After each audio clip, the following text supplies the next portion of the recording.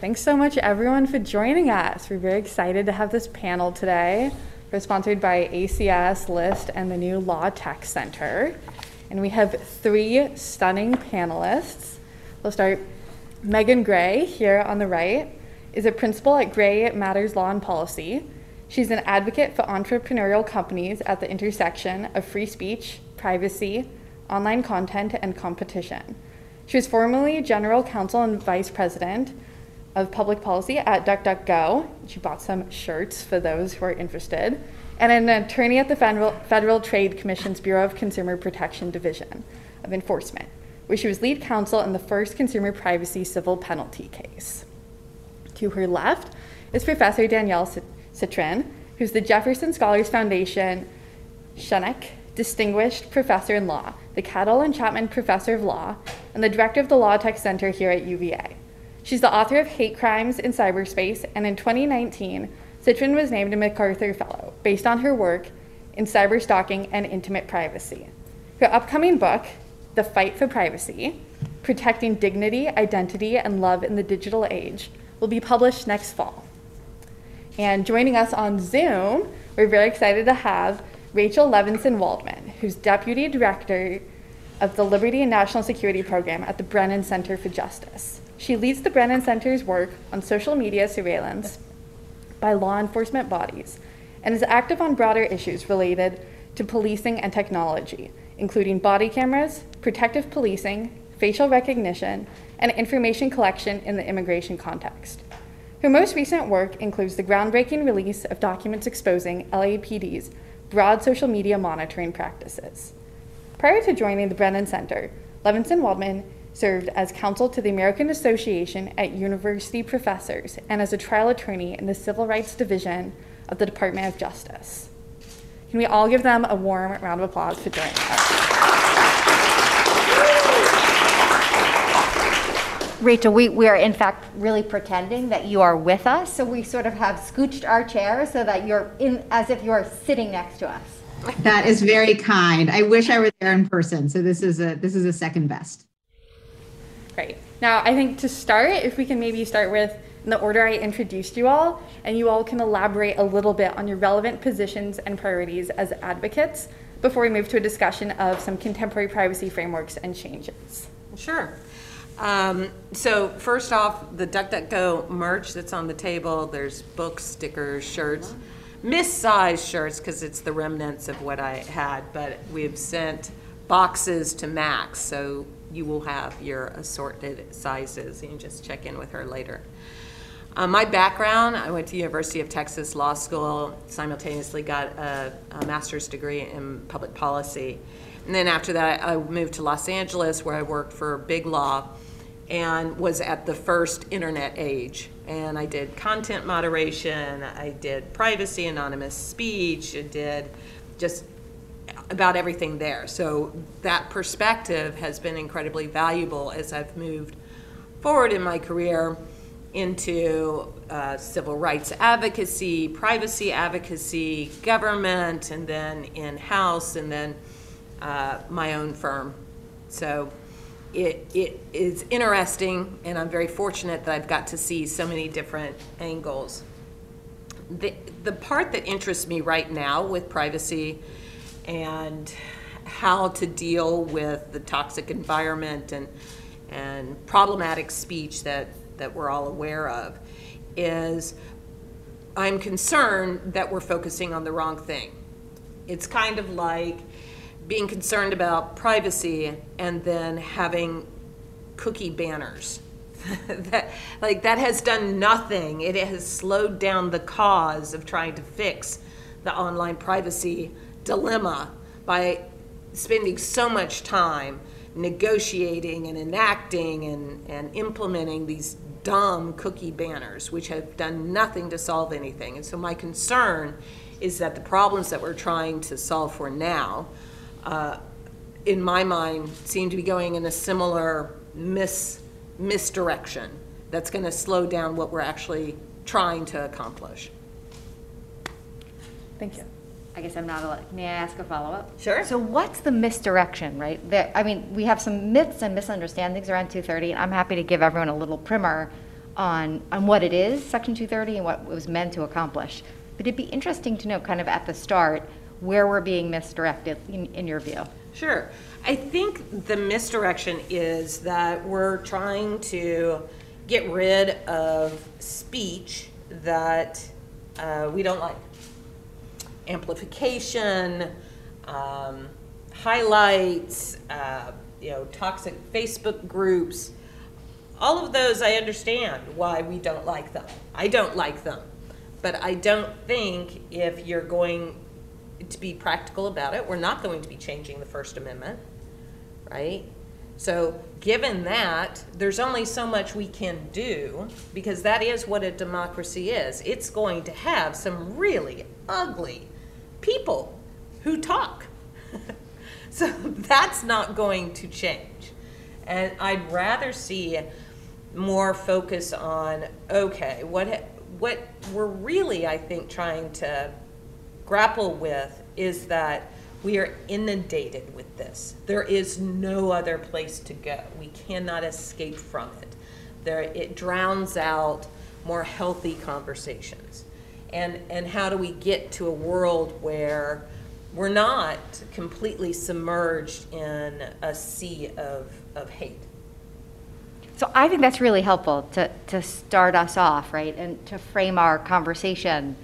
Because you might imagine I'm going to disagree with you a little bit and what we mean by the concept of speech. But just to start us off, Section 230 is a federal law that Congress passed in 1996 as part of what was called the Communications Decency Act. Just let's pause for a second. Decency, it was like an anti-porn statute, which, believe it or not, we once thought we could get rid of porn on the internet.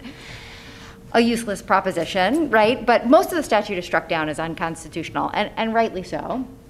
But what remains is a part of the statute called, this is the title of it, Good Samaritan, Blocking and Filtering of Offensive Speech. And the idea was, so Ron Wyden and Chris Cox, then two Congress folks, got together, and there was a trial court decision that really upset them, it disturbed them, because it found that defamatory speech, what it jeopardized early internet service provider of facing was strict liability, essentially, as a publisher.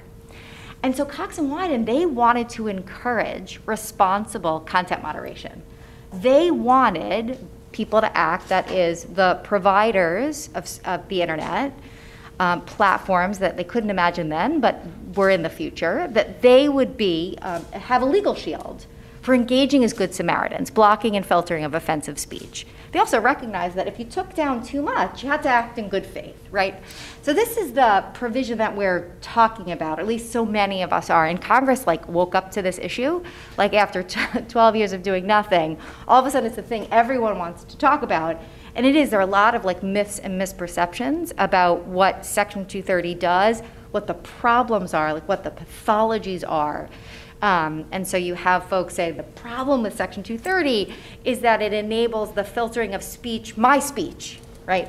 And that really pisses me off. It's censorship, even though we're talking about private companies, so it's not censorship in the classic First Amendment sense. So that's, on the one hand, one complaint about Section 230 is that it enables the censorship or the removal and blocking of too much speech, right? Too much speech that I like, right? And on the other hand, there are those who criticize Section 230 for enabling the under-filtering of troubling speech activity. So on the one hand, right, Section 230 is a gift because it has, for the past 25 plus years, given us the Arab Spring, right? Section 230 is why platforms like Twitter didn't crack down when we had sort of bravery on the streets of whether it was, Cairo, throughout the Middle East. At the same time, Section 230 is why we have revenge porn sites, whose raison d'etre, whose business model is the tormenting of individuals, the publication of their nude photos without consent, often with their names attached to them. And what happens is victims go to these site operators. There are over 9,500 of them in the country. They're all, of course, located in the United States for the most part, because why? We allow them to operate without any risk of liability. Right? So the most notorious revenge porn site, Anon IB, shut down by the Danish police. Where does it set up shop? Las Vegas, alive and well and tormenting individuals. So Section 230, right, it gives us a lot of great things, but it also has given us not just troubling speech, not just hate speech, which is fully protected by the First Amendment, but online assaults that drive people offline. So cyber stalking, that is the combination of defamation, privacy invasions, of threats, of violence that silence people. That we have studies that show at the Cyber Civil Rights Initiative that the cost of online assaults, they fall on the shoulders of women and minorities, and often gender and sexual minorities, and they chase them offline. They make it impossible to live and work in an age in which Google is our CV, right? And so there are speech costs that I think we don't wrestle with enough. And so I want to change Section 230, and I'm happy we'll talk about how I think we should change it. But so I guess I'm so glad you frame this for us. That is, you're saying there's troubling speech, and maybe one way to get it isn't changing Section 230, but I don't think we're just talking about First Amendment speech. We're talking about all activity online, which isn't just ones and zeros. It's not just free expression and protected speech. It is speech I feel like I'm such great faculty here. Oh my gosh, where's Fred Schauer and Leslie Kendrick when we need them? There's so much speech that we think doesn't come within the protection of the First Amendment, right? We know that there are 21 crimes that are made of just ones and zeros. And so, to be clear, it's not all speech, and Section 230 even protects the sale of guns, right, and defective products, which is absurd. Okay, so I'm going to stop there and let Rachel, you can tell I have strong opinions about this. But to be clear, I mean, it's no. not that 230 Rachel, don't you worry. protects the sale of guns. It protects companies who are hosting. Right, but they're getting a cut of the steal. sale of guns, and that's absurd. Sure. Okay. Glad we agree on that one. Okay, Rachel, we're ready for you. All right.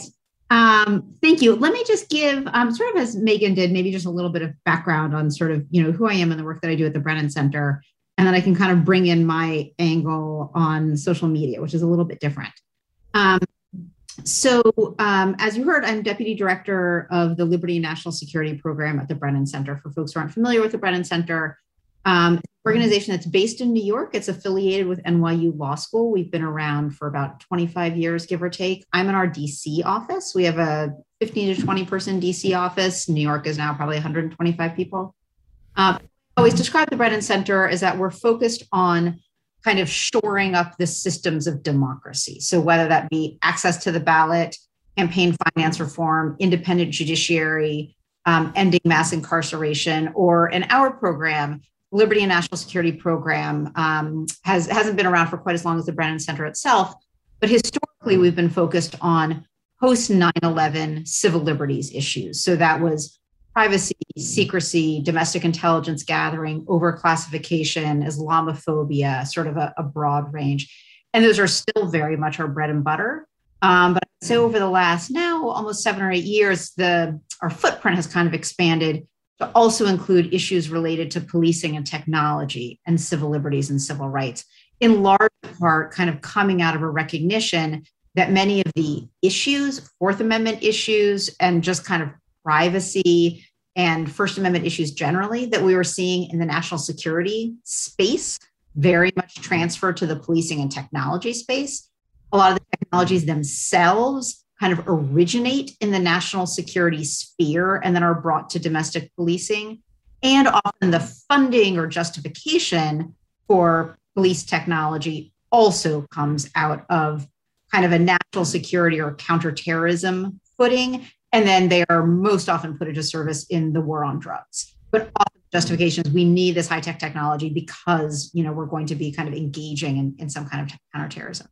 So part of that shift to kind of opening our aperture to include policing and technology issues, starting now several years ago, maybe 3 or 4 years ago, I started looking more at use of social media, starting really with how police departments were using social media, not in terms of kind of outward communication or education, although there's a lot of that, we're looking for this person, or we are, hosting a block party on this date. We're really using social media to gather information. So that could be as part of criminal investigations, as part of situational awareness, part of just general kind of, tracking and monitoring. It's used a lot to make determinations, often incorrect, about gang affiliation and gang designation.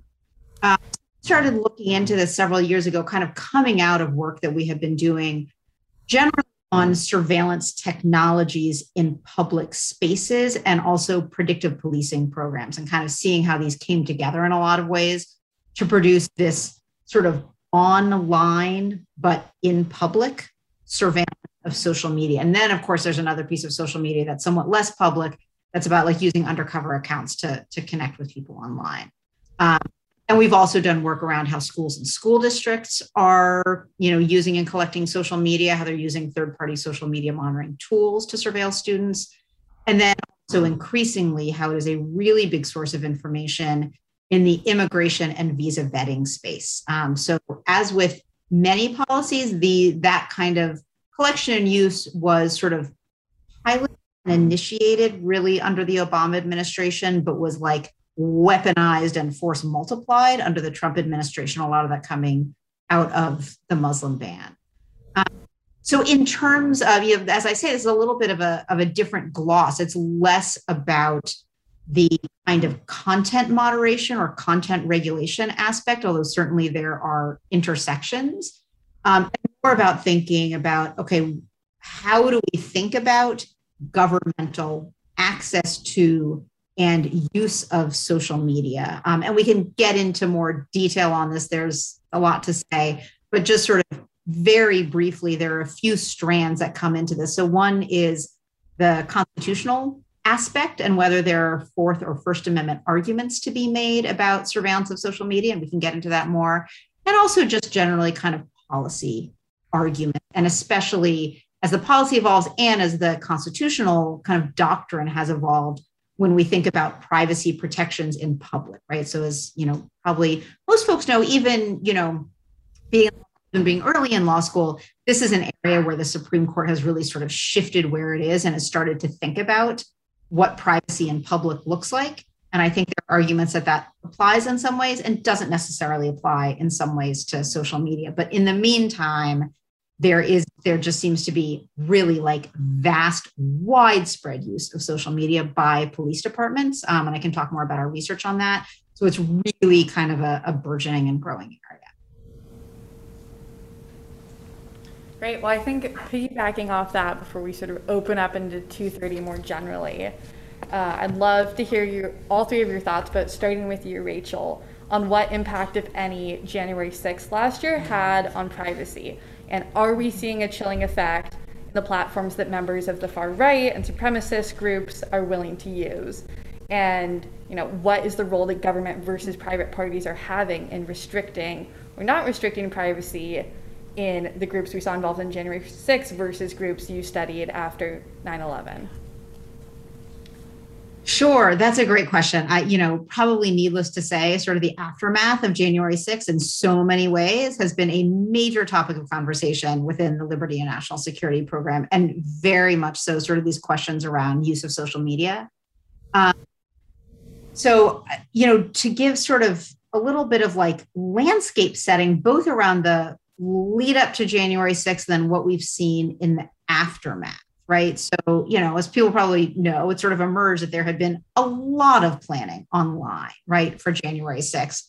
It should not have come as a surprise to DHS, to FBI, to kind of any number of law enforcement agencies.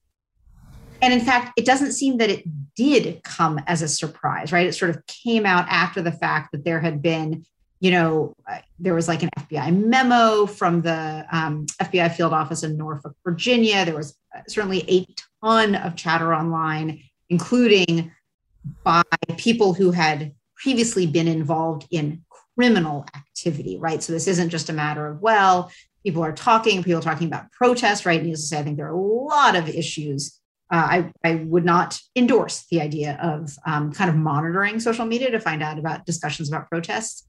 But there were people who had been actively involved, including leading up to that, right? There had been a lot of activity, a lot of criminal activity at state capitals, right? And so sort of the people who had been involved in and leading those, there was a lot of chatter among them about the lead up to January 6th.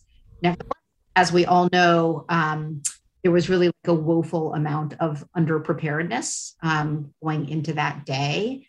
And so one of the things that came out of that is especially DHS, which has been very involved in social media monitoring. We want to kind of either launch a new initiative or at least expand social media monitoring work that we're doing.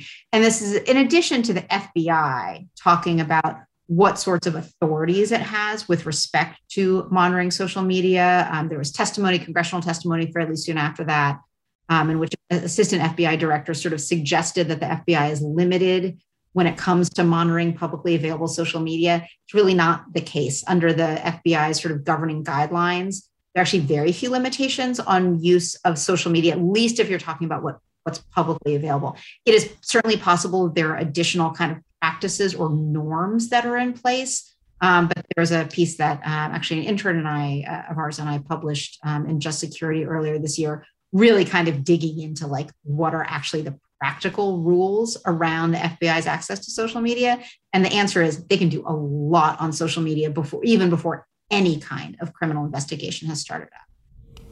DHS, what started to come out in reporting and then actually in kind of disclosures from the department itself, a lot of social media monitoring through an office of DHS that's called Intelligence and Analysis, or INA. This sort of social media monitoring initiative coming out of INA is focused on narratives. And so sort of the DHS's sell behind this narrative focus is we're not focus on individuals. We're not trying to do sort of broad-based social media monitoring to, identify specific people, although certainly down the line that could be a part of it, right? If they actually identify, kind of overt criminal planning, right? Information could be shared with the FBI or state or local law enforcement. Their pitch is that they want to look for basically narratives that could lead to violence. So, Rachel, when you say that, are you talking about like pattern spotting? The sense of just how much has the chatter increased? Are we seeing certain themes? Is that what you mean by narratives? So that's a good question. I think there's probably a lot more to learn about what exactly is meant by narratives. In conversations that we've had with DHS officials, which were not off the record, their description of the narrative monitoring has been, an example would be, from their point of view, we are seeing not just an increase in volume, right? Almost thinking about it as metadata, right? Where you would sort of like watch the hills and valleys and be like, oh, there's a hill, something's going on, but it's actually more content-based than that. So the idea would be like, we're seeing chatter about how a Jewish community or a Latino community in this city is really organizing around welcoming Afghan refugees. And this group of people over here, this group of white nationalists or white supremacists is angry about that. And there's increased conversation about like these particular efforts and this particular community, right? So the way that it's being couched is really more about understand what the threats are, not necessarily to go after the people who are issuing them, although obviously that could come into play, but more to pursue sort of protection for the communities that are potentially. So before we talk about this, before we sort of get on to the next thing, I think it's really important to add kind of a gloss and a perspective, both a kind of civil liberties and civil rights gloss onto this, which is that I am certainly sympathetic to the impetus in general, given where we are post January 6th as well. And really, I think, what seems like a rise in white, both in general and also, frankly, within law enforcement. And one of my colleagues, Mike German, has done a lot of research and writing on this, on actually how embedded white nationalists are within some law enforcement departments or agencies. I think there are real questions that we have not at all answered about. But on Max's question on whether or not privacy has changed following the January 6th events, I don't see any change. I'm not sure that's a good thing. I don't see more privacy. I don't see less privacy. I actually haven't seen, other than a bunch of, teeth gnashing, any differences, any actual changes in how we're approaching this, or from the people who are advocating for the overthrow of the government, the stop the steal. I haven't seen them go underground, right? Which would be the smart thing to do. It's very hard to scale, right? Which is why there is an initial foray trying to find other social networks, but that seems to have stopped, and they're all back on Facebook and such again. So I don't know. I haven't seen it, but I'm curious if folks have a different perspective. Rachel, I'm gonna join you because I think I think the question is, who are we watching, right? And so, Rachel, in your work, sort of throughout, and then our joint interest in fusion centers, the question, right, is who are we watching? Not that we're watching, right? And so, whether there is an increased mass, in the aggregate amount of watching, I think it's fairly clear, and Rachel, tell me if you agree, that we are watching and continue to overly watch the communities of color, Muslim communities. That is, we haven't changed that. So fusion centers, busy watching, arresting Black Lives Matters protesters, that interesting Oregon case, Rachel, which I'm pretty sure the Brennan Center has some great posts about. Where we're overly watching First Amendment activities. The Privacy Act says you can't store that information, but except, of course, for law enforcement purposes, which maybe just changes the whole dynamic, right? You can do it. And so I don't know if you think it's this, I guess that's your question, right, Megan? Right. Which is, are we doing more of it? Is it the same? Right. It's a whole lot of pervasive dragnet surveillance, right? But within the dragnet surveillance, we tend to, and have with significant civil rights and civil liberty consequences, watching communities who are long been watched. So I guess, can we ask that to you, Rachel? I didn't want to cut you off, but I thought it would be interesting to and I don't, in a way. And I certainly don't want to monopolize the conversation at all. I think the question about how is privacy being impacted, I think part of the answer is we don't know, right? I have no idea how broad the scope is of, for instance, who DHS says it's watching, right? The description of their suggestion could be very broad. What they have said in conversations is actually we're, focusing kind of narrowly in terms of like the kinds of platforms or the kinds of sites we're looking at. No, there's no Inspector General report yet. There's no, internal, there's no Privacy Office or Civil Liberties Office report on this yet. Certainly, the one thing I was going to add is that our concern always is, and it's because this is borne out over and over again in history, to Danielle's point, is that regardless of the for the monitoring, it absolutely will end up falling on activists and on communities of color, right? So today's, probably going forward for a long time, is white supremacists, but authorities, both in terms of legal authorities and kind of surveillance capabilities, always shift to target communities. So you're not monopolizing a thing, just to say, Rachel, we love this. Yeah, great. I'm curious then, to follow up on the 230 section, who are you looking at for the biggest harm? Is it private actors? Is it government? Is the intersection? Is it what's being done? Or is it what's not being done as the biggest threat to democracy and privacy today? Or one of the biggest. What a question. I wish you were still at DuckDuckGo. Just saying, I'm glad you're advising companies, Megan, but you're our privacy protector in the private sphere, right? Well, I didn't go to work for Google and Facebook. That's what I'm saying. So, that's what I'm saying. One of the few who did not. The question on 230, right? So 230 is for civil liability against private companies. It doesn't have any impact on government actions. So just federal criminal, right? So it does impact I'm talking about like liability against a police department. Right? Okay. It doesn't, it just protects private companies. Now, in terms of how 230 has or has not impacted democracy, there is a very good case that Danielle and others have made, is that by virtue of having 230, this incentivizes companies to allow, speech that gets people excited about Stop the Steal, which foments insurrection, which undermines confidence in the election. That is absolutely true. That's the nature of free speech. You can have conspiracy theories that get traction and adherence.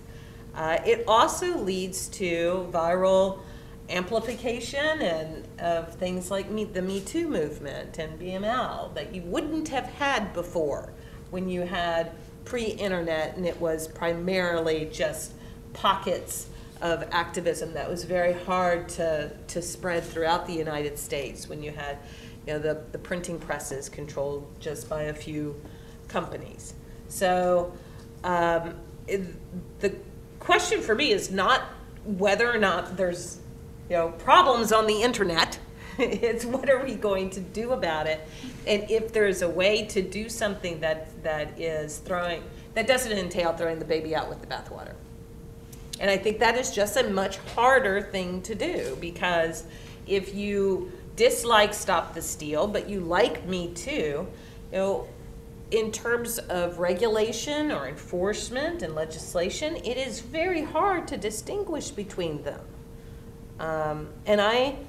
Between the two, if I have to take the Stop the Steal crazies with the Me Too's, me personally, I think that is better for society. I think there is an argument that can be made on the opposite side. I just don't happen to hold that belief. I want to do a quick follow-up there. Do you see, either in the government or private parties, any distinguishing between those two? Do you think that they treat Stop the Steal different from Me Too, or are those, it's all outside of 230? So, do we see any difference? So if you take, for example, Twitter, I think now you have seen some of these large companies decide on their own, without any government regulation or enforcement, that they are not going to be free speech bastions, that their corporate values are such that they're going to censor the Stop the Steal, they're going to kick off Donald Trump, right? And that's going to cost them some money and some market share, and that is a choice that they have made. And then you'll see other companies who make opposite choices. And that's what you should see, right? You should have companies who have different ways that they want to operate their business. And it kind of comes back to an issue that we haven't talked about, which is competition law and antitrust enforcement and monopolization. And I think it is very short-sighted to talk about privacy and online speech without bringing that into the conversation, because that ultimately is one of the levers that can help solve some of these issues. Not solve, but ameliorate, right? If you had a privacy law, if you had greater number of platforms to choose from, all of that would help even out and stop this just kind of runaway train of toxicity that we have right now. Do you want to weigh in? Sure. I'm not shy, I love right? that. I feel like my students know what I think. No, but I think you're right that this conversation, if we're going to solve for any of it, we have to be talking about privacy legislation without question. That we can't certainly, amending and changing Section 230 in the way that I'll describe is not going to solve for the woeful under-regulation of the collection, use, sharing, amplification, exploitation of our personal data. There's no question about that. So every time I feel like I give a talk, I say, yeah, Section 230, we're going to talk about privacy legislation, right? And then staffers look at me like, no, that's too hard. And Section 230 can be hard, but so I don't want to get rid of it. You said we don't want to throw the baby out with the bathwater. I think that's right. We don't want to get rid of, I don't want to get rid of Section 230, but I'd like to condition the part of the statute that relates to the underfiltering of content, so that's Section 230C1, so what I would do is keep the immunity, which only, of course, applies to the providers and users of interactive computer services, just to use the language of the statute. Now, so you have this immunity, right, this legal shield, so long as you're engaging in responsible content moderation practices, including amplification, vis-a-vis clear instances of illegality, by what I mean is under the laws on the books, right, that causes serious harm. And so what that's going to do is say, look, you Good Samaritans, you get it. Act like Good Samaritans. And so one thing that I've been exploring, I've argued for this reasonableness to be addressed in the courts, something so Ben Wittes and I first wrote about this proposal in 2008, and it was not popular, I have to say. So like I presented it at the first Privacy Law Scholars Conference, and all of my friends, including one serious civil libertarian, also a privacy friend, said, like, you want to jail communists, I'm not talking to you anymore. And I was like, huh? Like, what do you mean, Michael Fromkin? What are you talking about? So he's very mad that we should ever touch Section 230. So it is kind of the sacred, we think of it in a way, it's been valorized. And that's not to say it's not. It is very weird, I will say, this sacred cow of 230.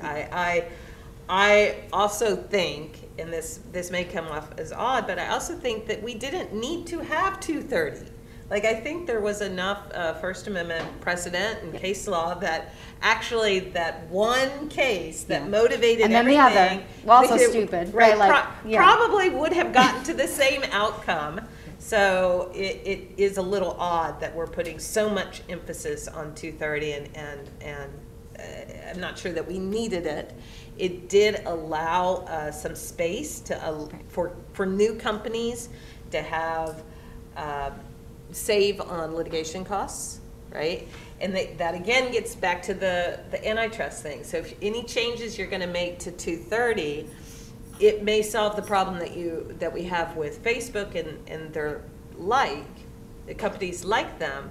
But I'm less worried about that. I'm much more worried about what the changes will do for emerging companies. But that's why reasonableness is such an effective tool, right?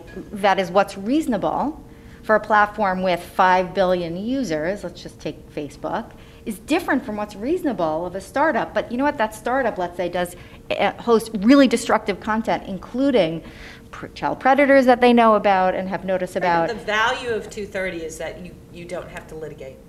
It's a motion to dismiss. You know what they call it? Too bad, so sad, friends. There's like a whole lot of harm on the table that has been externally borne by pretty vulnerable people who've been silent. Understood, but the outcome is that the emerging companies who don't have the resources to litigate whether something is reasonable or not, they're going to be unable to grow and compete, and they're going to have like not very attractive business models and platforms, right? But the Facebooks of the world will. So, but wait, the startup that has the investment from big VCs, right? I'm not going to cry a river, I have to say, over the startup that's not well funded because it's not a great business model.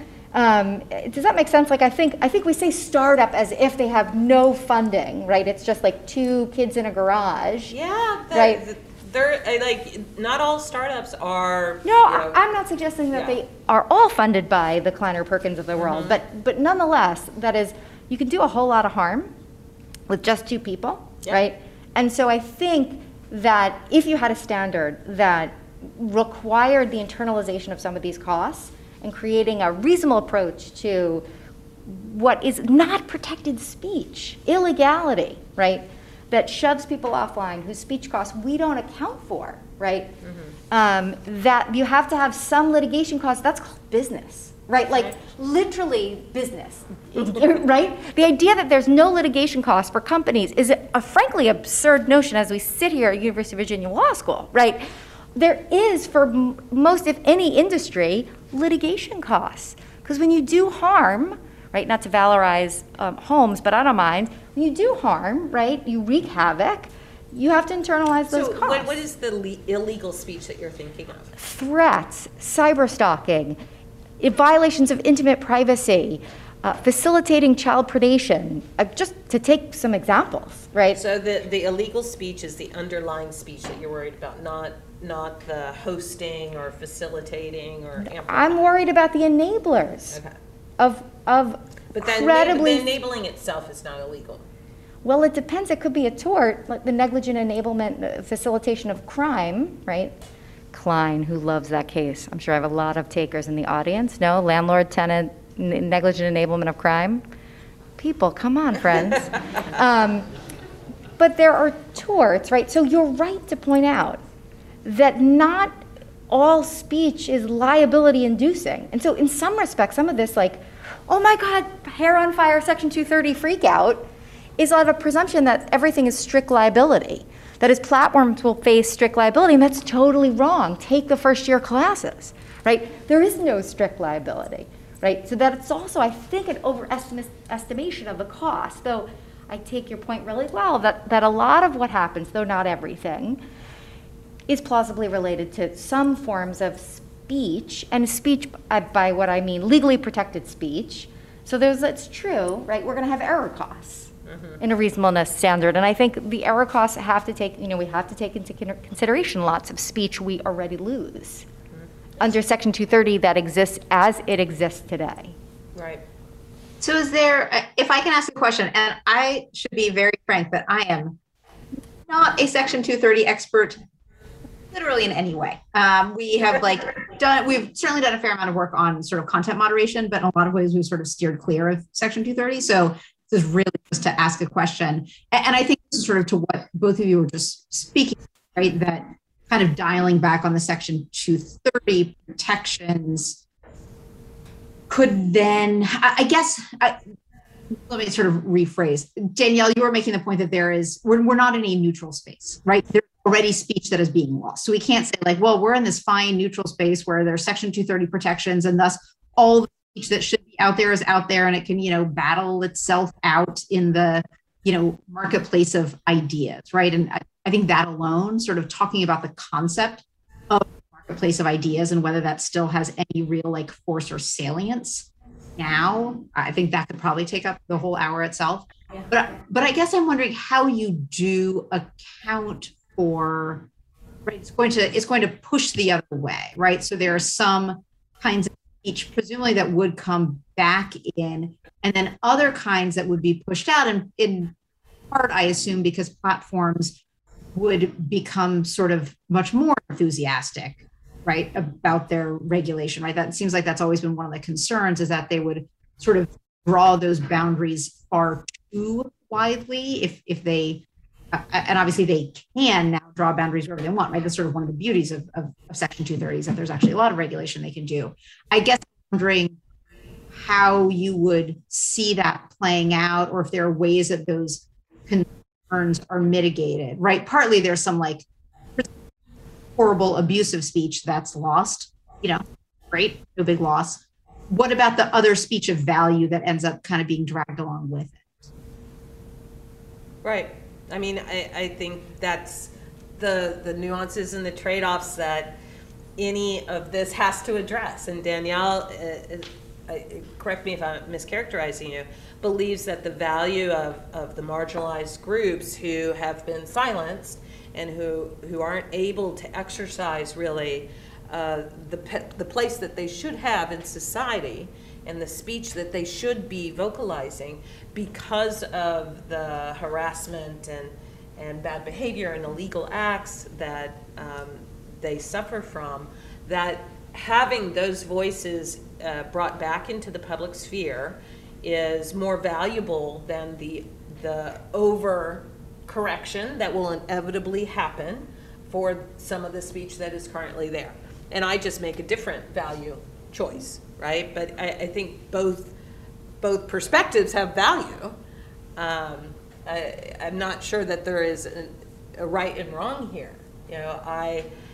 I just, from my perspective, I'm not sure that the voices that are currently missing from the debate that they will be a part of the debate, right? Even if you kick off all the Nazis off the internet, right? You're going to have poor communities that don't participate in public debates and aren't on Twitter and Facebook for a whole host of reasons that have a lot more than just the fact that it's maybe a toxic environment for them, right? There's a lot of reasons why they're not participating in that. And so, because I'm not convinced that this is necessarily going to be the outcome, but I do feel pretty confident that there will in fact be people who kicked off the internet that we don't want kicked off as a result of over and misplaced Good Samaritan type systems. You know, that's how I weigh it. Just to intervene just a little bit here, when you say the costs are only speech related, you're not sure if we're going to see marginalized people, take advantage of that. That's not all that it is, if only. Right? Under assault online, you lose your work opportunities. That is, one cannot work with a Google CV that's full of defamation, that you're impersonations that suggest you're a prostitute, right. Nude photos. You can't get a job. So it is what I refer to it as, we at CCRI describe ourselves as, we are advocating for both civil rights and civil liberties online. That is, all of life's key opportunities are contingent on these technologies that are with us wherever we go. And so there are meaningful costs that, as an empirical matter, at least we have some information about we do, at least as to cyber stalking and invasions of intimate privacy, we do have a sense of the economic, emotional, psychic, community costs. But the broader question, empirical one, about what would this ecosystem look like if we conditioned liability, that is, we had liability, if you weren't engaging in reasonable content moderation practices. And I suppose that we'll have to wrestle with should that ever happen. And one thing that I think is worth considering is I've been convinced by Blumenthal's office that maybe the courts aren't the right actor, that if we gave the FTC enough funding, which I love the idea in this big package, that we might give the FTC a whole lot of funding. Will never happen. Oh, please, can't we just pretend for 5 minutes? That we might see an expert agency set forth evolving, not stuck in the mud, right, reasonable practices in the face of clear illegality that allows for flexibility and nimbleness and change, right? So, and what's interesting, Rachel, you're saying it does worry me also when you hear someone like Zuckerberg say he's welcoming Section 230 change, which honestly is nonsense because his whole business model are likes, clicks, and shares. Like, he didn't shut down FaceTime Live when people were getting murdered, right, on FaceTime Live. Why? And internally, it's clear it was making money. There were millions of people watching the death videos. So the idea that he really wants 230 reform is truly a talking point by my lights. So I do wonder, but I do think we have to, as we think about reform, do be really careful, as Megan, you've urged us to, is to think about the difference and the shoulders on which it falls, and how there's a big difference between, and I didn't mean to disparage startups, forgive me, anyone who's interested in representing startups, all very honorable things to do. But there is a difference, of course, between the behemoths. Right? Like, I'm not going to cry a river for Facebook for 5 seconds, no. Right? Or Twitter or any of these companies, right? The big ones, right? They are monetizing our eyeballs. They make money off of selling everything we do and think and see and engage with online. Almost that's almost the entire internet, though. They've just been much more successful at it. Well, because they're advertising, like Twitter, its advertising part of its arm is a huge moneymaker. Same with Facebook. Facebook knows what you're doing on your period tracking app, even if you have never, ever, ever had a Facebook profile. Yep. Why? Because they're an advertising company. Right, but I mean, you see this all over Etsy. You see it with Yelp. You see it with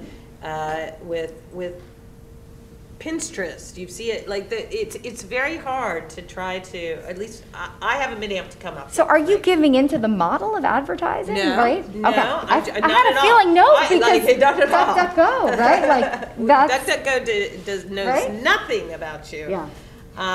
And so I prefer a privacy law that bans surveillance advertising, right? But it's hard. And I'm not very confident it will happen. But the larger issue is, okay, yeah. practical. If we're not going to have a privacy law, and if we're not going to change the First Amendment, what do you do, right? And I would love to do something with Facebook and Twitter and Google, but I don't want to hurt the kind of lower tier companies that are the only possibility that some of these big tech problematic companies are going to face in the next 10 years, right? So that's where I always get stopped, you know, and I do actually believe that Facebook would like a Section 230 reform. I actually do. I think they have the resources. I think they see it as an opportunity to, you know, stall at least the growth of any burgeoning companies, and for them to, you know, kiss ass on the Hill, and they can perfectly, not perfectly, they can easily implement a reasonable content moderation program. And if that's what it takes to get Congress off their back with antitrust cases, that is a good trade for them. So I you know, be careful what you wish for, I guess, is where I come out. All right, I do want to stop us. There was a great sort of poking the bear pause point. I think unfortunately we are over, so we have to conclude here. But thank you again to each of our panelists. This was wonderful. Thank you so much, Brandon and Rachel.